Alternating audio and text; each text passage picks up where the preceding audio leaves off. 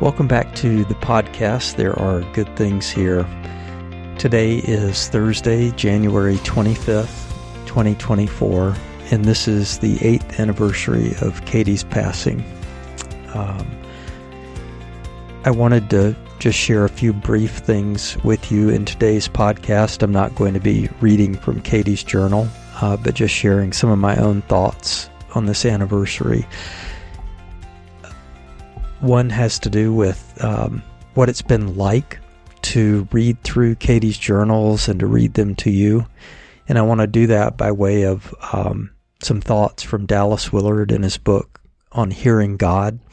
He's talking about what it means for us to listen to the voice of God, but in doing so, he talks about what it is like for us to distinguish one human voice from another. And he says that when we listen to another person speaking, there are three qualities that distinguish one person from another. One of those is the sound of their voice, the quality of their voice, you might say, the style in which they speak. It's one way that you can tell who is speaking with you, and that is the timbre of their voice, the way they modulate their sounds, whether they speak slow or fast, things like that. He then says that there's a spirit to a person's voice. And that may sound a little mystical, but I think by that he just means what's the depth of what they're saying. And of course that changes over time. They may be speaking confidently or they may be speaking coldly. But the spirit of their voice, and then finally there is the content of their voice, what they say to us. And I think that one of the challenges for me over the course of this podcast is that after Katie's passing on January 25th of 2016,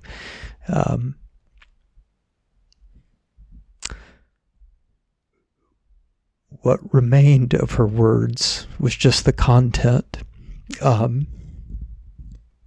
It is a great loss not to be able to hear a loved one speak to you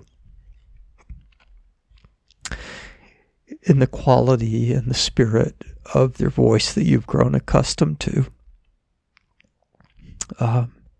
I think it's been very important for me, and I know it has been for some others of you who have communicated with me, to be able to hear Katie's thoughts, as it were, from her journals, and to hear me read some of them. I think has been helpful, but it is also, I know for many of you, as it is for me, a reminder of the loss that you have lived through.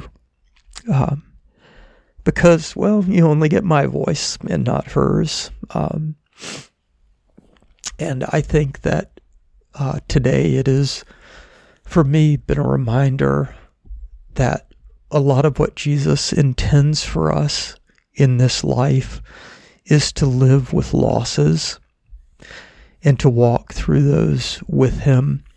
I think of how he said to his own disciples that who had left through their own willing surrender or lost through no choice of their own, perhaps even through rejection, their own houses and lands and families. And Jesus promised them that in this life and in the next, that they would experience blessing through those losses, but they were real losses.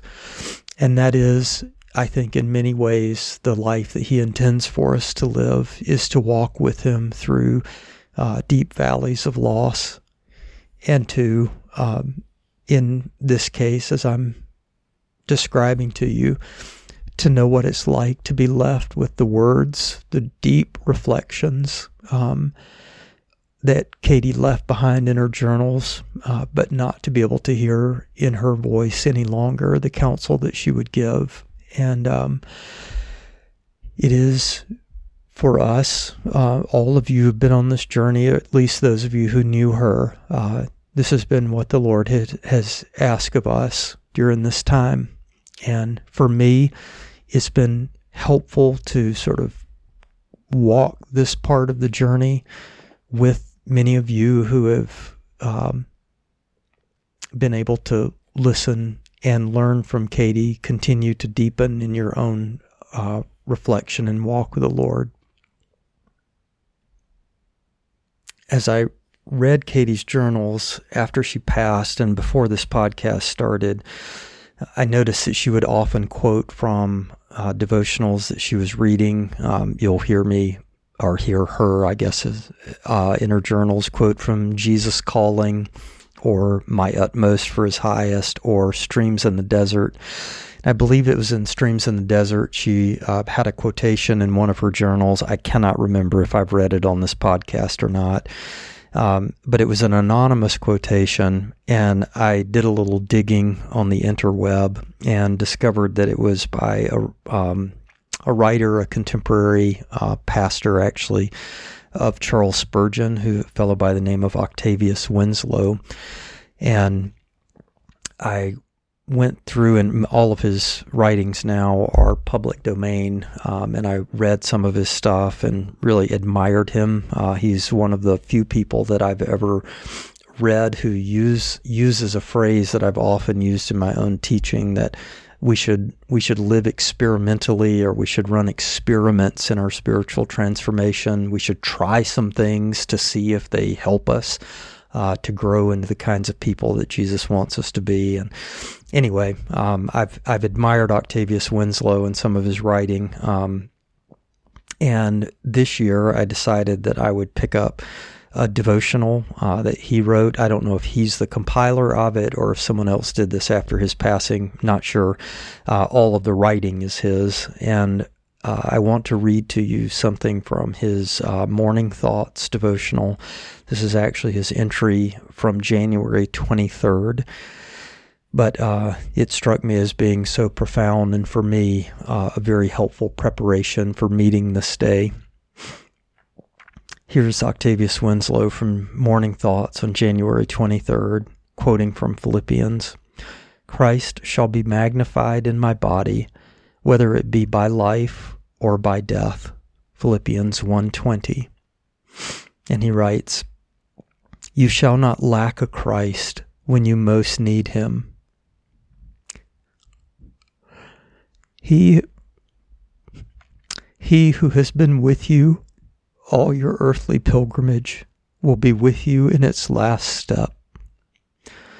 The shepherd who has guided you through the wilderness will not leave you when just emerging from it into the promised land. The pilot who has conducted you across the stormy main will not resign the government just as the vessel enters the haven of rest. The captain who has conquered for and conquered in you will not leave you when on the eve of the final conflict and the certain victory. Oh no, Jesus will be with you to the last. Do not be painfully anxious about a dying hour. Let all your solicitude be how you may best glorify him in your life. He will glorify himself in your death. All grace, all strength, all glory is laid up for you against that moment. And when it comes, and not until then, will Jesus unlock the treasury and bring it forth. But oh, to live in him, to be able to say to me, to live is Christ. Strive for this. Whatever opposes it, take it to his grace. Lay it beneath, yes, fasten it to his cross. Oh, let Christ be everything to you in life, and then he will be everything to you in death.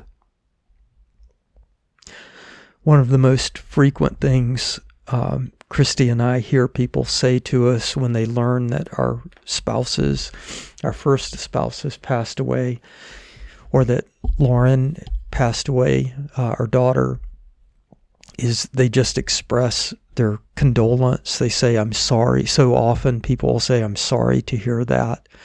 And, knowing how to respond to that is not always easy. But one of the things that I have been thinking about recently is that, of course, our religion, our faith, Christianity, Jesus himself prepares us for death. The scriptures themselves help us to understand why death has entered the human experience. But more importantly, Jesus believed and taught that we would go on living forever. That's the most important thing, is not that he can prepare us to die, but that he can prepare us to live eternally. And death will be a moment of our experience. It was for Katie 8 years ago. But Katie went on living in the presence of Jesus.